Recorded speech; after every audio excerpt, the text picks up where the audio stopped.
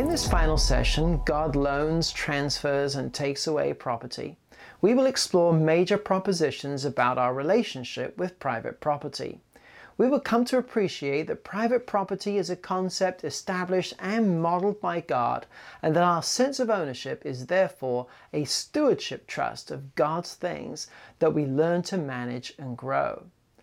This session's central goal is to enable you to see how you will take responsibility to steward and increase things that ultimately are His, that He has entrusted into your care.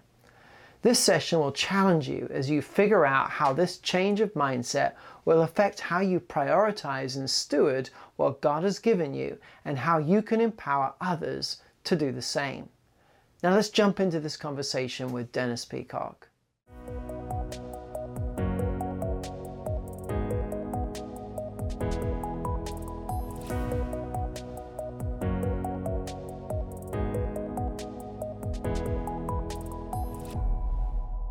So in this session, you talk about the concept of limited private property on the grounds that we understand that God owns everything.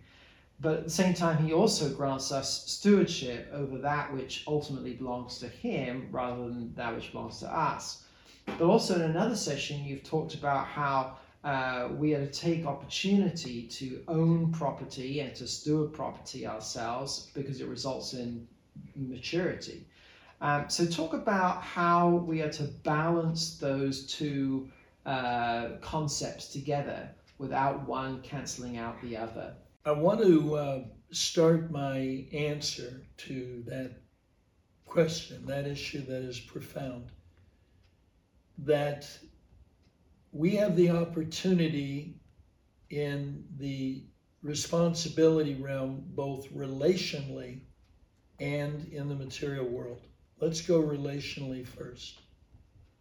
The Bible teaches that the male is the head of the family and the head of Christ, which is are we talking about an ontological issue or a economic determination issue, an authority issue where ontologically we're equal, and yet I have a responsibility level that places me in an authority relationship to my wife, or if I'm a woman, to my husband.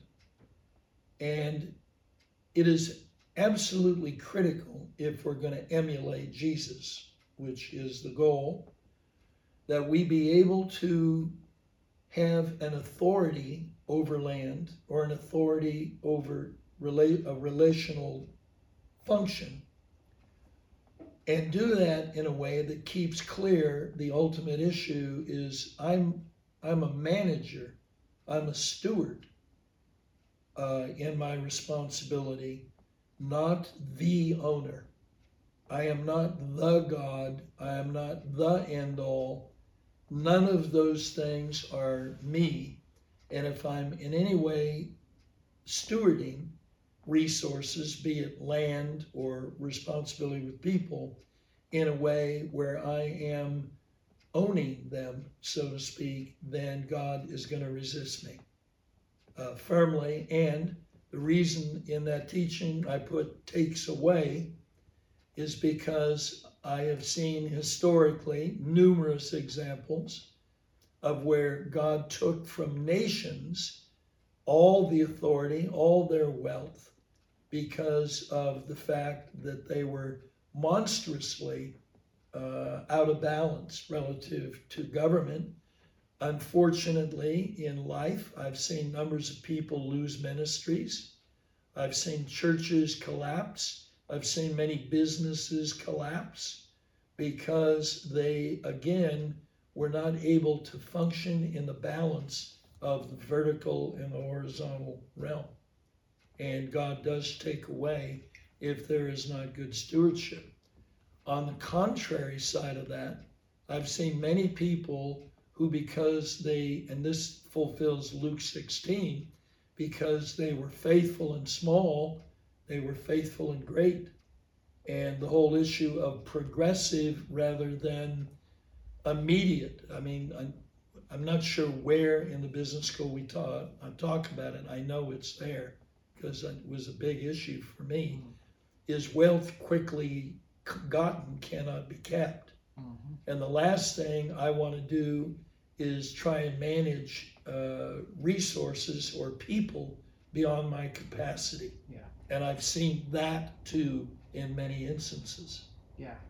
So in that sense, having both of these concepts in mind allows us to grow into our place of stewardship incrementally so that it is not abused. Yeah. If you want to destroy somebody, give them a lot more resource than they have wisdom. Yeah. And that is, we ask, where are the super wealthy Christians? There's not many of them, at least that we're aware of. And that is because God is doing us a favor. We want, and until we learn the truth that we're talking about right now, Simon, we want more responsibility than we have the ability to manage. And I thank God, and again, I don't know where this is in the school, but I know it's there. I thank God that we serve a God who hears and doesn't answer prayer, because answering things I've asked for would have destroyed me. And there's others who can identify with me and say, Dennis, me too. I'm so glad that I didn't get that level of resource until now, because if I got it when I was younger, I would have blown it.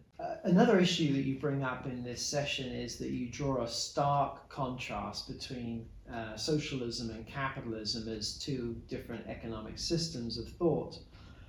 What do you think it is about socialism in particular that has made it attractive in the current economic and social climate? Why does it seem to be so popular, unfortunately? I'm going to give a really simple, ugly answer to that question.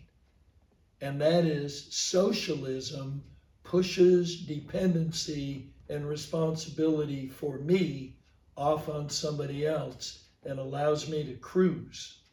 Now, as long as what they're asking me to be or do is not too onerous, I'm free. But I'm not free. In fact, I am a captive, and I will not mature under dependency. Responsibility is what God wants us to carry, because it is in responsibility that maturity is required, or you're living in an oncoming train wreck. And the simple reason is, even though it's not thought out and there's demonic lies and specious arguments and insanity around the socialist discussion, the hard truth of it is if I'm lazy and don't want to take responsibility, socialism is for me. And on the other side of that, and we talk about European colonialism and slavery and all the rest of it, there is the salvation mode, is I'm going to save other people. I want the great joy of being a benevolent dictator, and I want to make sure I make as many decisions for other people as I can, because in my wisdom, I'm going to save them. And the heart of socialist government is the elite with the salvation complex, that we are smart enough, we are judicious enough, we're wise enough, and we're righteous enough to be able to take care of you, you poor, ignorant thing. In this session, you also deal with a key business application, that material that is gained through greed instead of through service and empowerment and stewardship skills tends to corrupt both the business culture and also the social culture. Why is that? And can you point maybe to a couple of examples to unpack that a little bit? Part of my response to that question gets back into the management of God in history. Why does he allow corrupt governments and corrupt nations and corrupt businesses? Why does he allow them to have power and then, permit them to self-annihilate, as it were?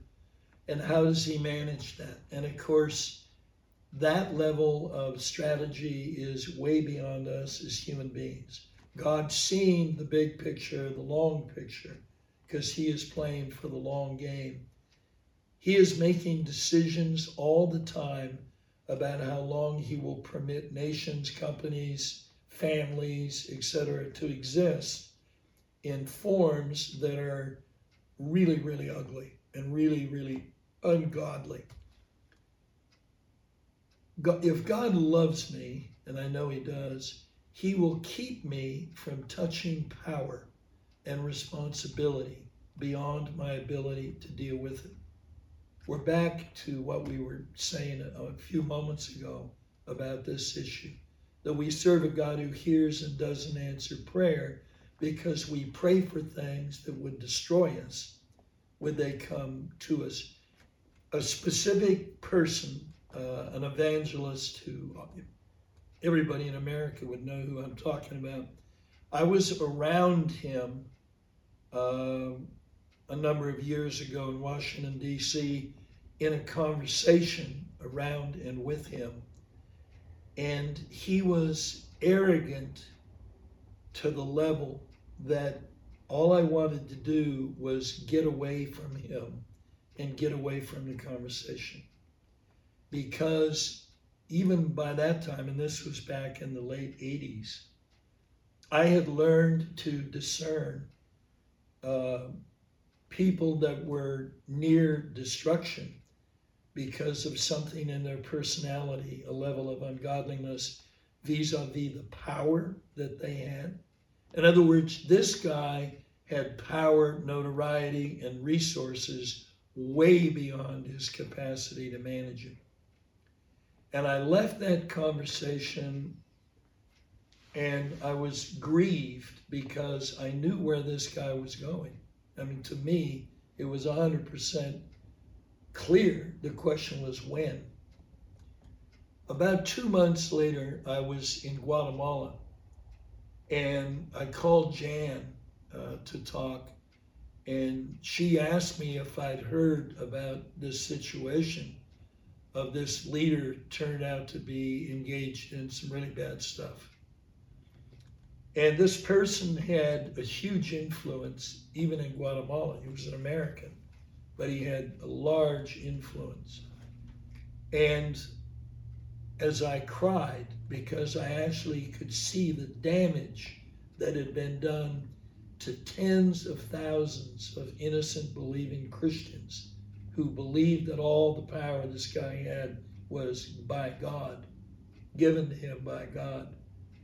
I was so grieved because once again I saw the example of people holding power without understanding what it was. And I'm so grateful that at least I understand that enough to not pray for more power, more this, more that, than I'm able to manage. I do not want to be one step in front of where God is with the amount of responsibility or assets or any of that, because I know God loves me enough to keep me equal to what he's put in front of me. And as we think about this statement, we could say that power, not just material gains, but power gained through greed, Yes, also corrupts the culture. And I think in some sense, it's corrupted the culture of the church, where they have sought to be close to power instead of speaking truth to power. mm-hmm. They speak a message that they know will be accepted by those in power in order to gain access to power, rather than being the conscience of power by speaking truth to power. Totally agree. Well said. Thanks for listening to The Point from Bridgepoint Forum. This podcast is a portion of our full lecture and forum presentation. Bridgepoint Forum enables Christians to bridge faith and work by applying biblically based economic principles, spiritual formation, and application for effective change in their workplace. Please visit us at bridgepointforum.org for more information.